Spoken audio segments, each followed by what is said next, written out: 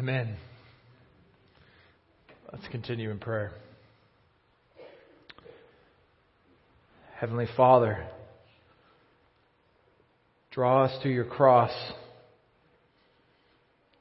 Keep calling us to your cross, Lord.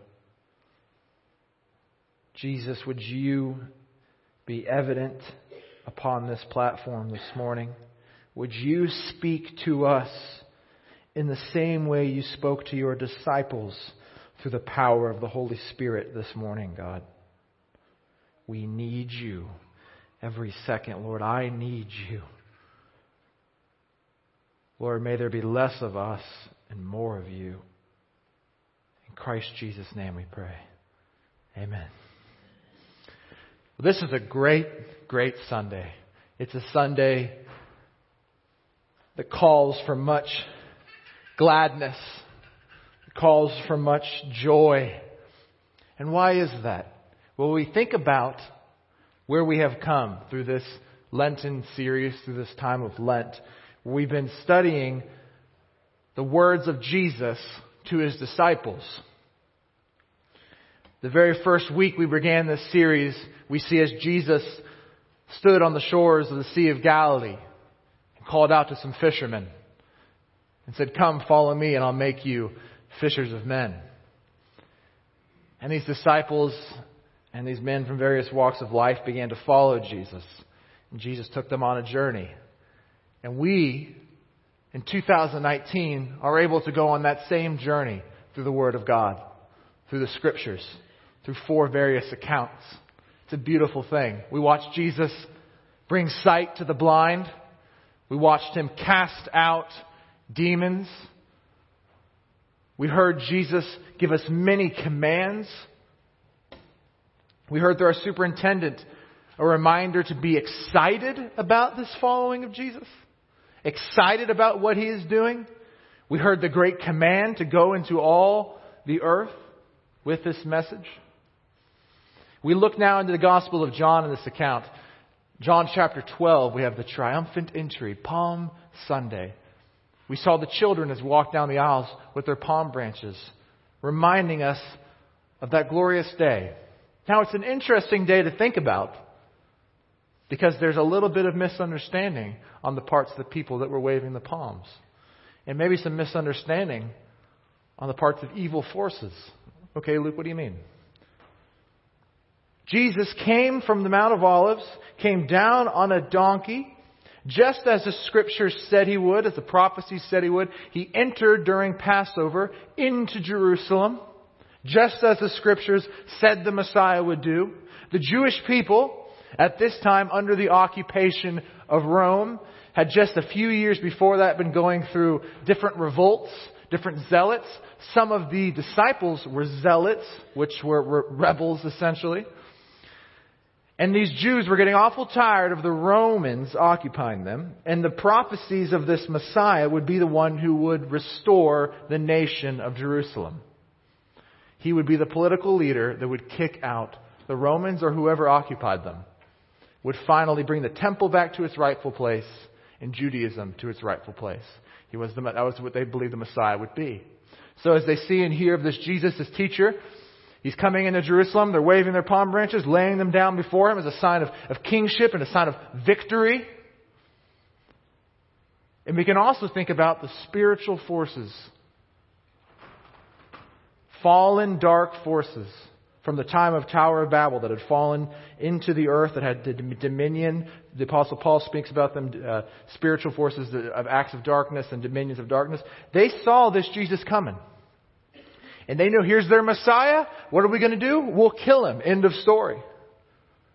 No nation state. No reclaiming of the nations. No nation of Jerusalem. No tabernacle of God. We'll kill the Messiah. So death would be a very bad thing. And also in the eyes of the Jews, Jesus dying would not make much sense. He's the one who's supposed to sharpen the swords and get going. So we see here He comes in His triumphal entry. He's spent 3 years with these disciples. We've gone through just a quick couple of weeks seeing the highlights of different things He's done. John chapter 13, Jesus brings the disciples into the upper room. And a couple of very important things happen there. The Last Supper, which we will celebrate on Thursday, Maundy Thursday, Mandate Thursday, a new mandate, a new command I give you, which follows here. So Jesus has the Last Supper. He then washes the disciples' feet. Now remember, they came in with Jesus in the donkey and they were like, oh yeah, here's the Messiah. We're about to take, things are coming back. And then Judas is like, let me wash your feet. The Last Supper. There's some confusion happening here in the disciples. What's he pointing at here? Even Peter says, Jesus, you can't wash my feet. You're our commander. Ain't none of that happening. You need to get up and get going. I'm here to serve you. Jesus says, if I don't wash your feet, if I don't become the servant, you have no claim in me. You have no heir with me. And Peter, well then not my feet, but my whole body. Judas Iscariot is sent out to betray Jesus. And then the mandate, Maundy Thursday, the new command is given.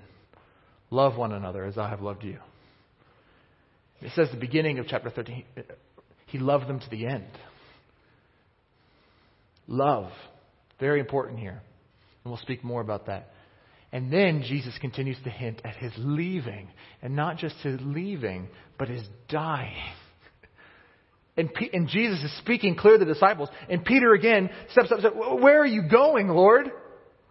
What do you mean you're leaving? The disciple, what do you mean you just came in the triumphant entry, just like the prophecy said you would do, just like scriptures have told us. It's time to roll. You're leaving? Wait, you're not just leaving, you're going to die? Isn't that exactly what shouldn't happen? Discouragement sets in. And you can see the verbiage in the word here of the Lord. He begins, do not let your hearts be worried. Do not. Do not be troubled. Do not be afraid. He begins to give them encouragement. And what we have here in this passage of John chapter 14 is what we call the farewell discourse. The farewell discourse. Where Jesus, it's such an encouraging, all the way into chapter 17, so encouraging because Jesus lays out promise after promise after promise for those who love him. Let these words encourage you. Jesus continues speaking to his disciples after these things had passed, and he says, if you love me, you will keep my commandments. And I will ask the Father, and he will give you another helper, advocate, one who stands in your behalf, to be with you forever. Even the Spirit of truth. You know him. What? The Spirit of truth? I mean, the Spirit that dwells in the tabernacle? The Spirit of truth. Whom the world cannot receive because it neither sees him, does not love him, does not know him. But you know him. For he dwells with you. He stands with you here. If you have seen the Father, you have seen me. If you've seen me, you've seen the Father. He dwells with you and will be, what? In you. This is a huge claim, huge promise. The disciples are, our 2019 Christianese understanding of the Spirit of God can understand this, can wrap our heads around it a little bit. But this is a very large claim, particularly for these Jewish disciples. What do you mean the Spirit of truth, the Spirit of the tabernacle, the triune God, Jesus himself is going to be in us? What on earth? So first question we have to ask to understand this command, this first part, if you love me. So what does it mean to love Jesus?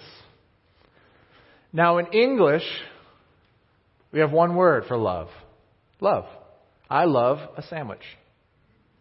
I love my wife. They mean very different things, even though I'm using one word. In the Greek, there are 4 words for love in various forms. You have agape, which here is agape, agapote, if you. So agape is, and here's its direct definition, a person says to welcome, to entertain, to be fond of, to love dearly. It's a sacrificial, godly love of things. It is to be well pleased, to be contented, to delight.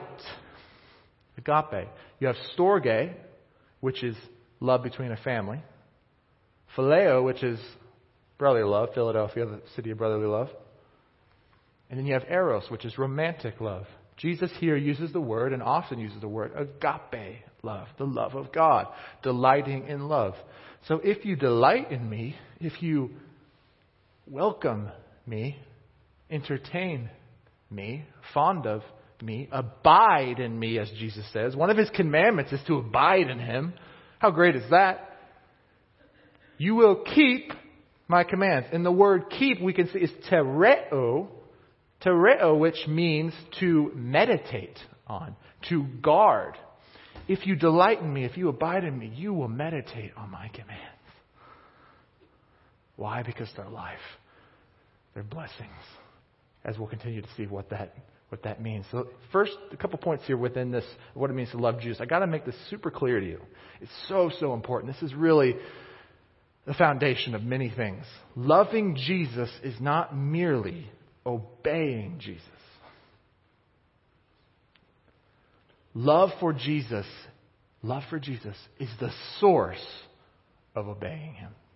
Love must be prior to obedience. Obedience does not come first to earn love. Love, then obedience. Love is our outpouring. Think about this in your own life, your marriage, your children.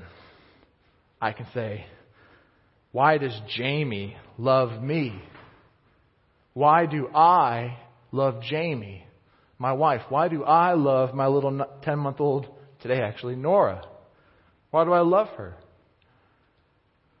Is it because she obeys me?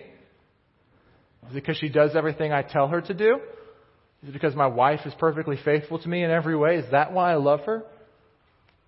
Or do I love her for who she is? I enjoy her. I delight in her. I'm fond of her. She completes me. The same of little Nora. She doesn't always obey me, but I love her because I'm fond of her. I delight in her. She's my daughter. Her obedience is not what earns my love. And she's not obedient to me to get that love. It is not keep my commands and then love me. Nor does it say keep my commands and love me at the same time. But love is put first. Because it is first in importance, as we just said. It's everything. Our love is why we do things for one another. I love Jamie, therefore I am faithful to her. I love Nora, therefore I take care of her. And likewise. But it's first because it's first in importance and first in experience. What do I mean by that? The Apostle Paul, many of his letters tie into this. For this very reason, the Apostle Paul, was shown mercy. So that in me, the worst of sinners, he was shown mercy. Romans 2:4. Or do you show contempt for the richness of kindness, forbearance, and patience, not realizing that God's kindness, His showing, His action, is intended to lead you to repentance? His love is first in importance and first in experience. He loves us first. He leads us to Himself, to repentance. Therefore, love must be first in our importance if we're going to ever be obedient. Are you following me? The only reason anyone loves Jesus is because they were first loved by God. It's over and over and over. 1 John 4, we love because He first loved us. Romans 5:8, God shows His love for us, and that while we were still sinners, still not being obedient, Christ died for us. You can't love Jesus. You can't admire Jesus. You can't be obedient to Jesus. You can't do any work for Jesus. You can't find beauty in Jesus, joy in Jesus, unless you are born again. Born of the Spirit of God. This is so key why John puts chapter 3 early in his gospel. Being born again is everything. You look at this. If you love me, you will keep my commands. And then Jesus goes into a list of promises for those who love Him. If you do not love Jesus, and he makes this clear, John makes this clear, Tom, if you do not believe, if you do not step forward in faith, believe on his name, these promises are not true of you. You have to know that. You have to get that straight. These promises are blessings and life and truth, but you have to believe. If not, and you try to go straight to obedience, Jesus and everything about him and the church and religion and everything we do here will taste bad. It will become a duty. It will become religion. Everything about Jesus should be satisfying. It should be rest. If you put obedience before love, you get duty. You get religion. And if you put obedience before love in your marriage, same thing. It's terrible. If you put it before in your kids, same thing. Terrible. Write this down. Mark it well. I tell you, the devil hates it when you take notes. Remember this. Jesus is telling us something so important. Obedience is so important. But you've got to know your love first. There is no sanctification, growing deeper in Christ, working his commands, loving him without justification first. You cannot put sanctification before justification. Justification is your repentance. You're being born. You're receiving of the Spirit of God. The born-again believer, therefore, strives towards holiness because they understand that his commands give life. John 6:68. Jesus is pulling all these crowds. Everyone's starting to follow him. He's healing people. He's saying all this crazy stuff. He's sticking it to the religious Pharisees. Everyone's like, yeah, let's follow this guy. And then Jesus begins to talk about the communion table. He's to talk about his death, which they're not completely understanding. He says, you must eat of my body, drink of my blood. People are like, whoa, deuces, we're out. That's too much. And the disciples are like, Jesus? And it was just them that was left. They're like, what was all that about? And Jesus says, they said, well, that's a hard saying. And Jesus said, well, are you going to leave me too? Are you going to leave me for what I've said? And the disciples rise up. Where else can we go? Your word is life. Your words are life. This is why the psalmist David, he said, I love your laws. I love your statutes. I love your ways. Because they're life. They're blessing. This was so key for me. If you're a young person, if you're an old person, if you're a middle person, if you're a baby, this is true for us to remember throughout our life. It was so key. I was 16 years old, grew up as a pastor's kid of two pastors. And I remember it was a lot of obedience and it was a lot of walking in step. And when the Spirit of God struck me and I heard these words, I began to realize that the words of Jesus, the commands of what it means to be a Christian, a little Christ, is a blessing. It's life. Where His Word is, there is life. My world was being changed because of His commands. We seek Him, His holiness. We abide in Him. We are delighted in Him because we know His words are life. Someone who does not love Him will never see His words as life. If you are not in the state of repentance, if you're not in every minute calling out, Lord, I need you, you'll never see His words as life. Why would you call for Him in the first place? Romans 5:1-2 says this, therefore, since we have been justified through that faith, that belief, we have peace with God through our Lord Jesus Christ, through whom we have gained access by faith into this grace in which we now stand, and we boast in the hope of the glory of God. Not only so, but we also glory in the sufferings, because we know that suffering produces perseverance, and perseverance character, and character hope, and hope does not put us to shame, because God's love has been poured out into our hearts through the Holy Spirit, who has been given to us. This is the way of suffering. Jesus says, pick up your cross, follow me. Where did Jesus go? With the cross. Down the Via Dolorosa, the way of sufferings. To the hill of death, to be crucified. And through that, and through following Him, and through His Spirit, we boast in it. Loving Jesus is first. Receiving, abiding, believing, delighting. This is loving Jesus. All else flows from that. The doing is fruit, not root. Write that down. The doing is fruit. It's not the root. And the same is true for those who love darkness rather than light. Their craving, their joy, the satisfactions. On the flip side, you know this is true. Satisfaction is in darkness, and it produces dark fruit. John 3 again. And this is the judgment. The light has come into the world, and people loved the agape darkness. That's me. That's you. Before the Spirit of God, before being born of Spirit, rather than light, because their works were evil. If you love the darkness, your fruits will be darkness. You love the light, you love Jesus, you'll keep His commands. Your fruit will be His. You are controlled by what you love. Period.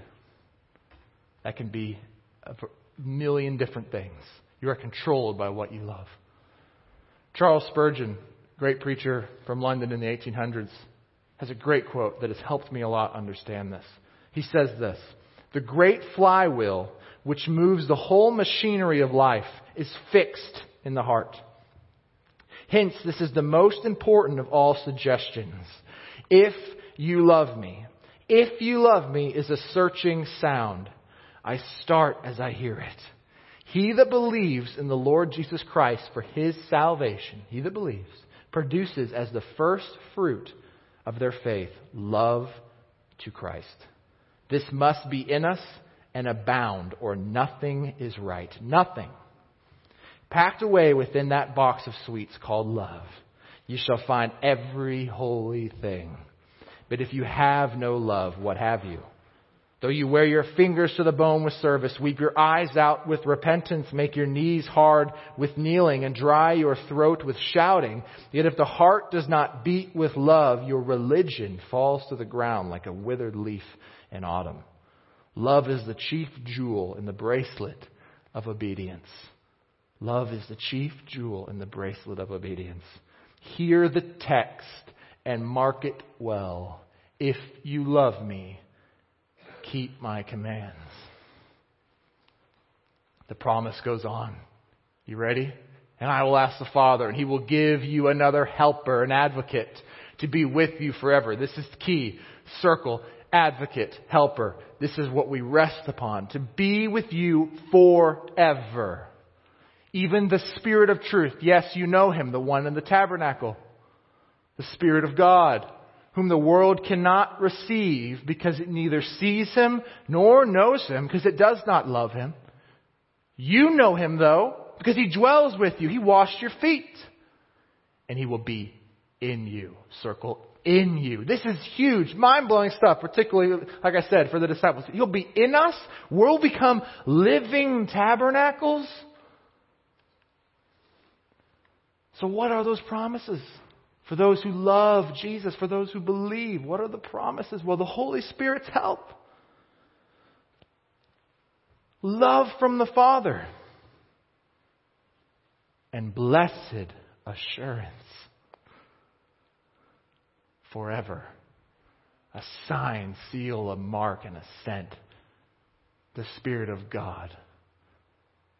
I will not leave you as orphans. I will come to you. Jesus Himself will come back. Yet a little while, and the world will see me no more. But you will see me, because I live. You will live. Now, disciples begin to kind of scratch their head here. What is He talking about? In that day, you will know that I am in my Father. In that day, what are you talking? And you in me, and I in you. Listen to the promises. Will know. I and you. Whoever has my commands and keeps them, he is the one who loves me. And he who loves me will be loved by the Father, promise. And I will love him and manifest myself to him. Manifest myself to him, promise. When you love Jesus, God comes to you with something more. His Spirit. For His own. For His flock. His Spirit. This is the key to obedience, to life, to marriage, to assurance, to overcoming sin. The power, the advocacy, the help. The being born into the Spirit of God. Judas, now as I said, they were kind of confused. Judas, not Iscariot, very important note there, not Iscariot, said to Him, Lord, how is it that you will manifest yourself, become man to us, but not to the world? Will you be like invisible? How's that going to work? Clearly still not getting it. And we have to have some understanding here. Acts chapter 2, things begin to make sense. He speaks about in that day when the Spirit of God comes, and even Peter, the one who just stood up before Jesus, who would reject Jesus, that he even ever knew Him after Jesus gave them all these commands. How's that going to work, Jesus? Jesus answered him again in the same way. If anyone loves me, he will keep my word, and my Father will love him. My Father will love him, and we will come, promise, to him and make our home with him.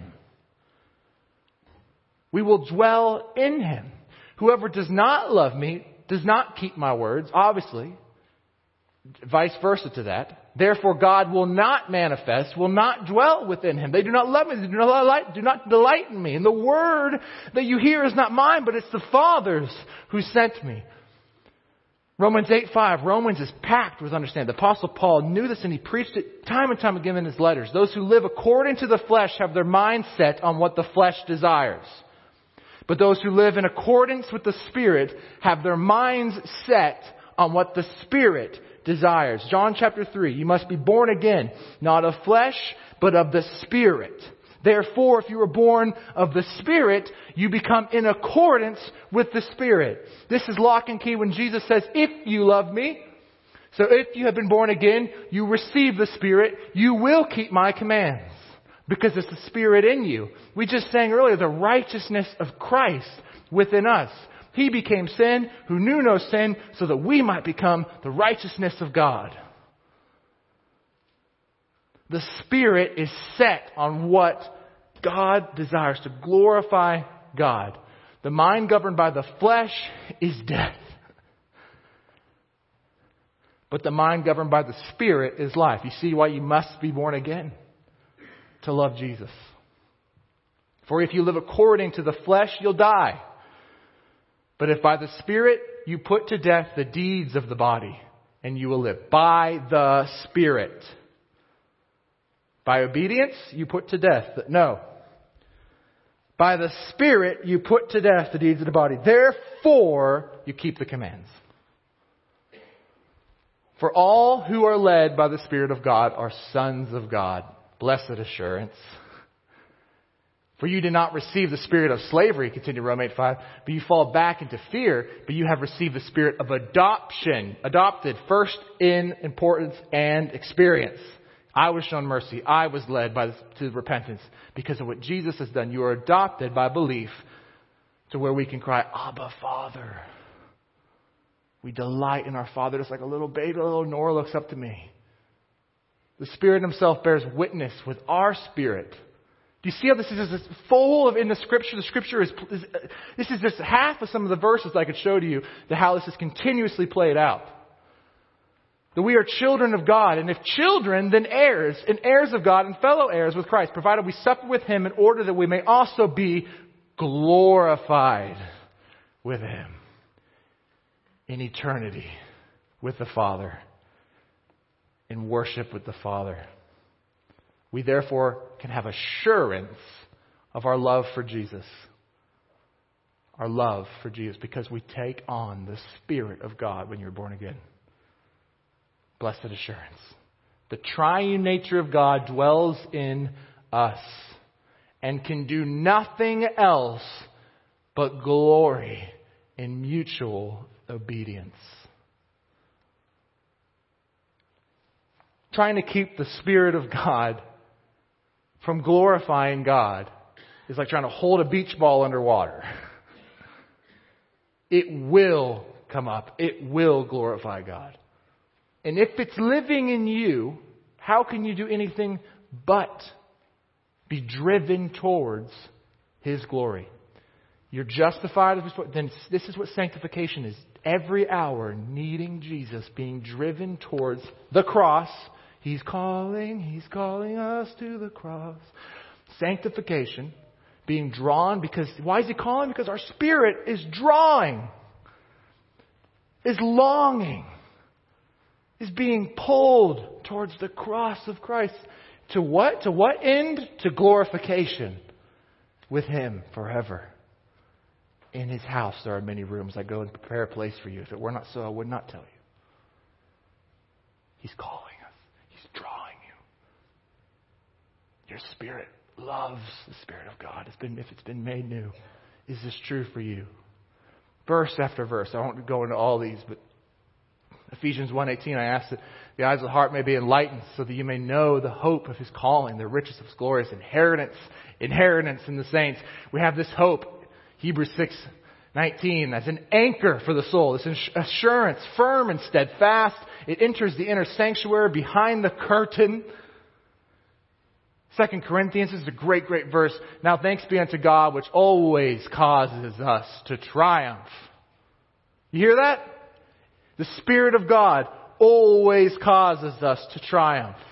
In who? Christ, our righteousness, and makes manifest the Savior of His knowledge by us in every place. Colossians 1:18, which is Christ in you, Christ in us, the Holy Spirit, the assurance, the hope of glory. Amen. Is this making sense? This is the gospel, friends. I end with this. It's an older hymn from the 1800s. It goes as such. If you know it, you can join in. I serve a risen Savior. He's in the world today. I know that He is living, whatever men may say. I see His hand of mercy. I hear His voice of cheer. And just the time I need Him, He's always near. He lives. He lives. Christ Jesus lives today. He walks with me and He talks with me along life's narrow way. He lives. He lives, salvation to impart. You ask me how I know He lives. He lives within my heart. Amen. Let's pray. Heavenly Father, we glorify Your name. We praise You. Lord Jesus, thank You for sending Your Son. Lord God, thank You for sending Jesus. Lord, draw us to the cross.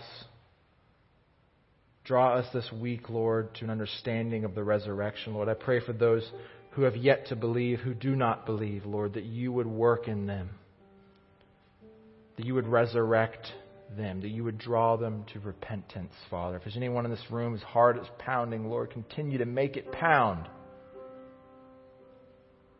Draw them to You, Lord. Bring revival to our people. Bring revival to Salina, Lord, to our nation. Your news is good. It is good. It is good. In Christ's name I pray. Amen.